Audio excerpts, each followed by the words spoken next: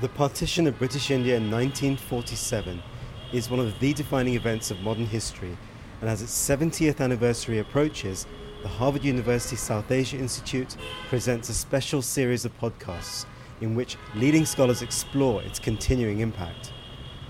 Tens of thousands of women were abducted, raped and killed during partition. Catherine Warner, who's a college fellow in the Department of South Asian Studies and the Department of History at Harvard, talks about what happened to many of them during and long after the intense violence they experienced.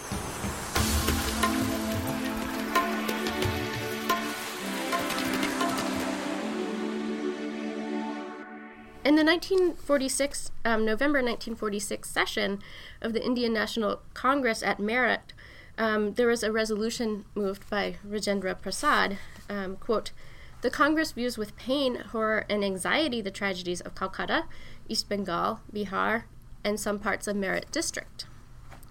These new developments in communal strife are different from any previous disturbances and have involved murders on a mass scale, as also mass conversions, abductions in violation of women, and forcible marriage. Women who have been abducted and forcibly married must be restored to their houses. Mass conversions have no significance or validity, and people must be given every opportunity to return to the life of their choice." Here we see, even before partition, concern with abducted women is related to concern with conversion, the identity of communities defined by religion, and also a particular focus on women who experience violence at the hands of, quote, the other community. So legislation, so sort of a formal government policy develops soon after partition. In September of 1947, prime ministers of India and Pakistan met in Lahore and issued a joint declaration that specified that, quote, "both the central governments and the governments of East and West Punjab wish to make it clear that forced conversions and marriages will not be recognized." So, they're not going to have legal status. Further, that women and girls who have been abducted must be restored to their families, and every effort must be made by the governments and their officers concerned to trace and recover such women and girls. So, the Punjab government set up a liaison agency to coordinate the evacuation in the fall of 1947, which were headed by chief liaison officers stationed in Lahore and Amritsar, with district liaison officers reporting in. The Military Evacuation Organization, or MEO, was also responsible for moving people and was also involved in the work of recovering women. By November 26, 1947, this work of moving people was mostly finished, except for people in remote areas, abducted women, converted people, and other people who had not been able to sort of access these facilities, or maybe were too poor to uproot easily. The Inter-Dominion Agreement in December of 1947 gave executive strength to these sorts of ad hoc or bureaucratic arrangements that were made. So it was extended formally into legislation with the Abducted Persons Ordinance, and then the Abducted Persons Recovery and Restoration Act of 1940. The act was passed in 1949. So this legislation defined abducted person as a male child below age of 16, or a female of any age, who was a Muslim. So this is the Indian legislation, and the Pakistani legislation supposedly mirrored this, but I actually haven't seen the actual copy of what was the Pakistani legislation in any of the articles I've looked at. So anyway, the Indian legislation defined an abducted person as a male child below 16 years of age, or a female of any age, who was a Muslim before March 1st, 1947, and who was separated from his or her family and found living under a non-Muslim person or family, or vice versa, and includes children born to women after March 1947. So all marriages and conversions after this date were considered to be forced. The police were given power to search houses without warrant and to take into custody abducted people, or children and women. The violence in Punjab began in March 1947, so it's obvious that this legislation pertains basically to Punjab by using March as a cutoff date. The act remained in effect until 1957 for both countries. Pakistan abrogated their act shortly after India did. Basin and Menon point out that the stipulation regarding male children under the age of 16 was to allow the option for women to bring their children born of their abductors to India with them. This meant that basically the governments were concerned. India was concerned with Hindu and Sikh women who were abducted and were found to be living with people in Pakistan, and the Pakistani government was interested in Muslim women who were found to be living in India. So if people were, say, of the same communities, they didn't really care about this, about recovering such people. The women, for their part, really had no choice in the matter. Appeals could not be referred to law courts. Initially, there was a lot of debate in the Legislative Assembly in India and the press. In India, there was concern that Pakistan was not recovering as many women as India was, and was not allowing police and social workers into all the agreed-upon areas. Some districts in Pakistan were closed. Pakistan was not happy with the use of the military evacuation organization and the police, who in some cases were abductors themselves. So the Constituent Assembly debates swung between more chauvinistic, nationalist, and moderate views.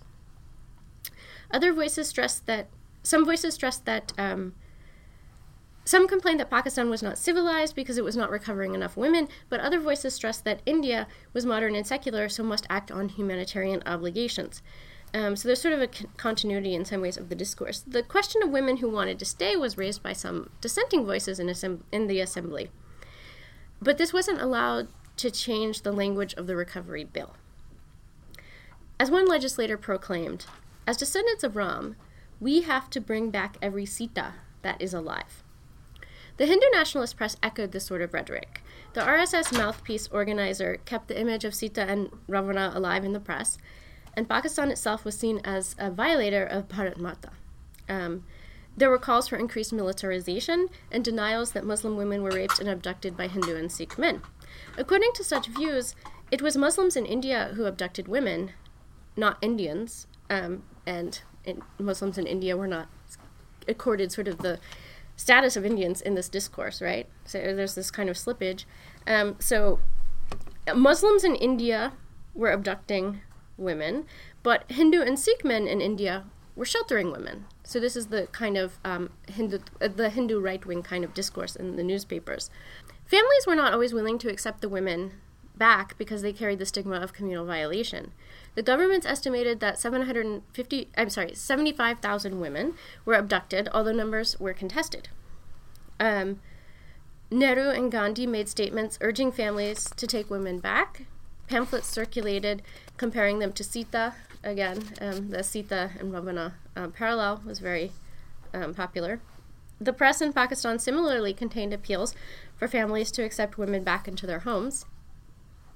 The discourse seemed to be relatively similar in Pakistani press. The Pakistan Times, for example, reported on the Inter-Dominion Conference of December 1947, stressing the importance of a quick recovery operation and acceptance of women back into their homes. Because, quote, no civilization can ignore with impunity the sanctity attaching to a woman's person. In all, about 30,000 women were recovered in an 8-year period. Some roughly 21 or 22,000 Muslim women were recovered from India, and about 8,000, 9,000 Hindu and Sikh women from Pakistan, and sent across the border. Recovery was a fraught operation. Local police often warned families who had women from, quote-unquote, the other community in advance. Social workers could use various tricks to try to find women, for example, going into a village and asking if there were women to buy. Hindu and Sikh women recovered in Pakistan would be kept in a camp in Lahore and then typically sent across the border to Jalandhar. If they brought children with them who had been born, since the women were separated from their families, they had the choice of leaving them in Pakistan, or they could proceed with their children to Jalandhar and then they would be given 15 days to decide what to do with the children. So a lot of younger women, for example, when they had to face their families who were coming to the camps to get them, they didn't have the courage to face their families with the children who had been born to their abductors. So they would actually leave the children behind in the camps when they went home, sometimes, if their families wouldn't accept them with the children. And there was an orphanage set up in Allahabad for such children. So there was a lot of discussion in the Legislative Assembly and among social workers of whether women should be forced to leave their children behind or not. Where did the children belong? Would they be accepted in India? Would such children be accepted in Pakistan? And it was not entirely resolved because, in part, while the Indian government felt, basically, that the women should be, that the children should be left in Pakistan, actually, social workers were not willing to separate the women when they recovered them. So a number of social workers would actually said, if you make us do this, we won't continue the work in the camps. We cannot separate women and children. The women have to make the decision for themselves, which obviously was not a very pleasant decision to have to make. Also, mass abortions, which were illegal, were performed, euphemistically referred to as safaya. Women who kept their children and widows often opted to stay in ashrams, sometimes because their families from whom they had been separated could not be located, but also because they might not be accepted back into their families. Thus, women might be displaced many times. Some were sold and changed hands several times after they were separated from their families and homes during the initial violence. Police and army, also charged in recovery, were often implicated in abducting and keeping or trading women, as well as killing them. Kamla Ben narrates the sad return of 600 women kept in a camp supposedly by the Pakistani army. She said they had prepared a party for these women with kind of fancy, extra sort of special food, and they were really excited to be recovering such a large number of women. It was her narrative is infused with a slightly she kind of prevaricates between a very nationalistic tone and also sympathy towards the women whom she's helping. So the administrators in the camp were very excited to be welcoming these women back, but they weren't prepared for what they saw when the women got there because they were in terrible shape. Apparently the women had been basically used as prostitutes, and they hadn't been fed very well or received good medical care. So when they came back, some of them were starving and some of their children were starving. And she was horrified because the food she prepared for them wasn't appropriate for people who were facing starvation, and she had nothing else to feed them. She couldn't acquire enough. She thought they needed buttermilk and lighter food. She couldn't get the food she needed. She had to give them the heavier, rich food she made, and she noted that one of the babies even died in her arms. So there's a lot of these horrifying stories throughout the narratives that have been acquired, that have been collected. Women, so as I was mentioning, women might pass through a series of transit camps from the district level where they were recovered to the larger camps in Lahore and Jalandhar, depending on which side of the border they're coming from, and then on to rehabilitation camps if families were not found. Cholera and dysentery were common even in the camps, food and medical supplies inadequate, shelters were cramped and spare. In West Pakistan, women students, such as from Islamia College in Lahore, and social workers were involved on both sides of the border in recovery operations. Some of the women who were involved had been displaced by partition themselves, and so they worked as both volunteers and paid workers.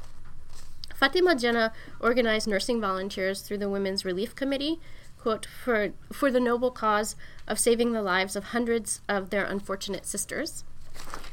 The Pakistan Volunteer Service was formed in Lahore under the auspices of Begum Liaquat Ali Khan and Fatima Jinnah and others. Women were exhorted by the media to join and lend their supposedly natural caregiving skills to the destitute in the camps. Sewing and embroidery classes were also set up to teach useful and possibly marketable skills.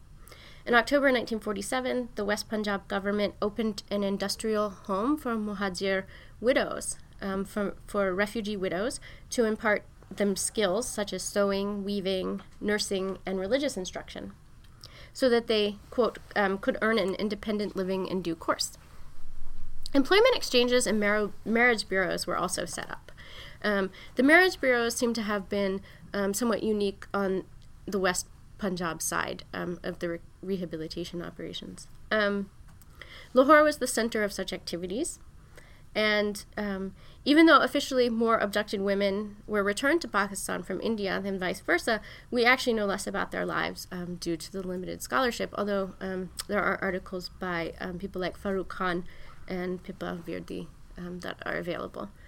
In the East, the experience was a little bit different from Punjab as well.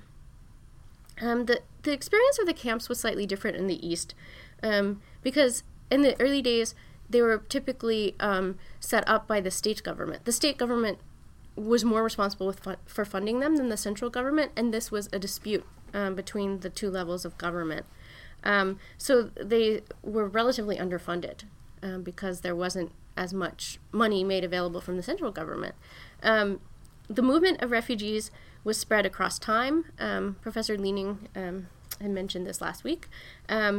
There's peaks and valleys in the rate of movement. 1950 was a big period for refugees coming to West Pakistan. To West Bengal following riots in East Pakistan.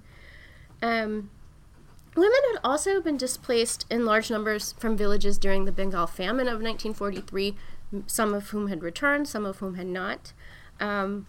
Further, scholarship in Bangladesh has tended to focus since the 90s a bit more on the memory and rehabilitation of women who were raped during the War of Independence, referred to as the war heroines or Birangonas.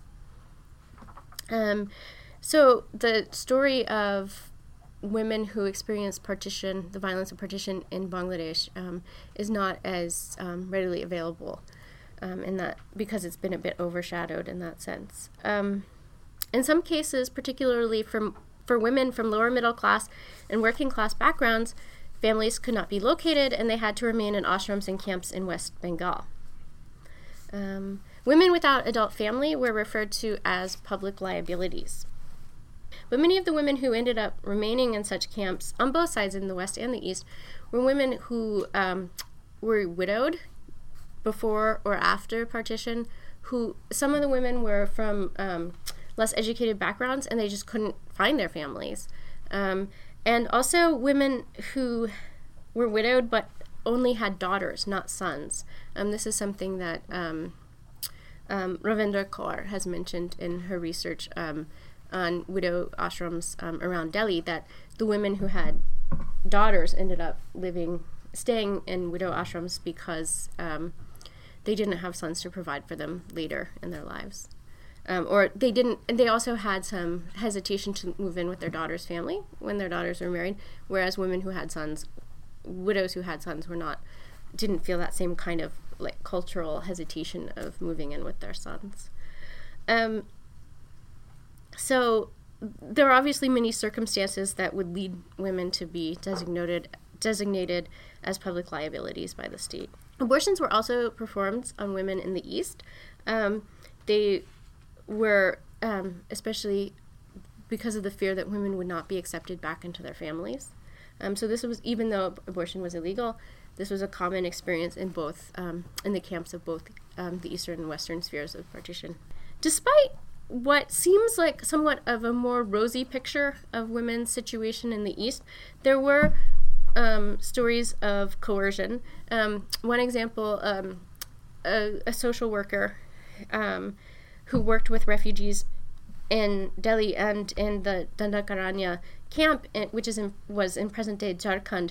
She was sent from this boarding school for children in Delhi to go to the Dandakaranya camp and separate children from their mothers, so from refugees from East Pakistan, and convince the mothers to give the children to her and let them be raised basically in the boarding school.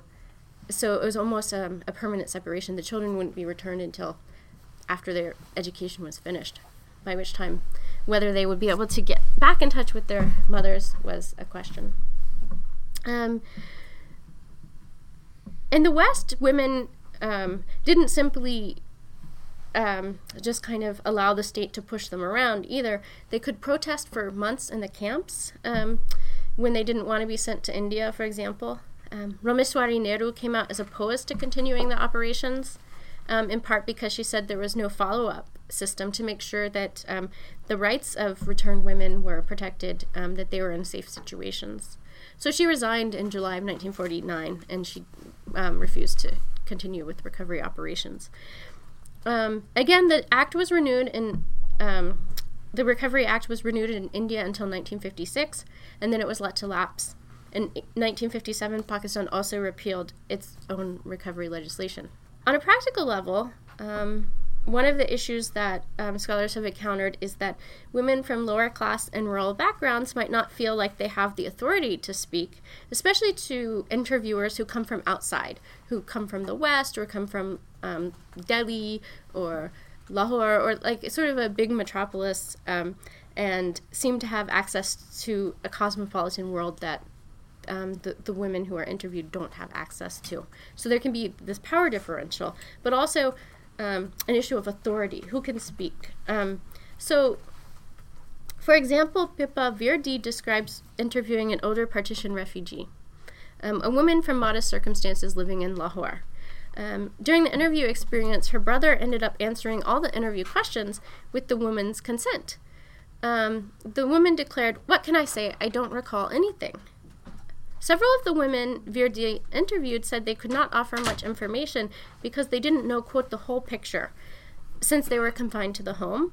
And for them, partition in their understanding was a political event that could be better explained by their male relatives who had access to the public sphere and they were able to, and access to such knowledge. Lack of education, Virdi surmises, and lack of access reinforced women's hesitation in speaking about a public or political event. Even so, she found that educated and cosmopolitan women also felt the need to avoid mentioning the specifics of violence. Obviously, who is doing the interviewing and their relationship to the person recounting their experience, who is also present, the time and the place of the interview matters in terms of what can be said or what is said. Urvashi Butalia writes, "The initial assumption I brought to my search was a simple one. The history of partition as I knew it made no mention of women. As a woman and a feminist, I would set out to find women in partition, and once I did, I would attempt to make them visible. That would, in a sense, complete an incomplete picture." There are, of course, no complete pictures. This I know now. Everyone who makes one draws it afresh. Every time, retrospectively, the picture changes. Who you are, where you come from, who you're talking to, when you talk to them, where you talk to them, what you listen to, what they choose to tell you. All of these affect the picture you draw.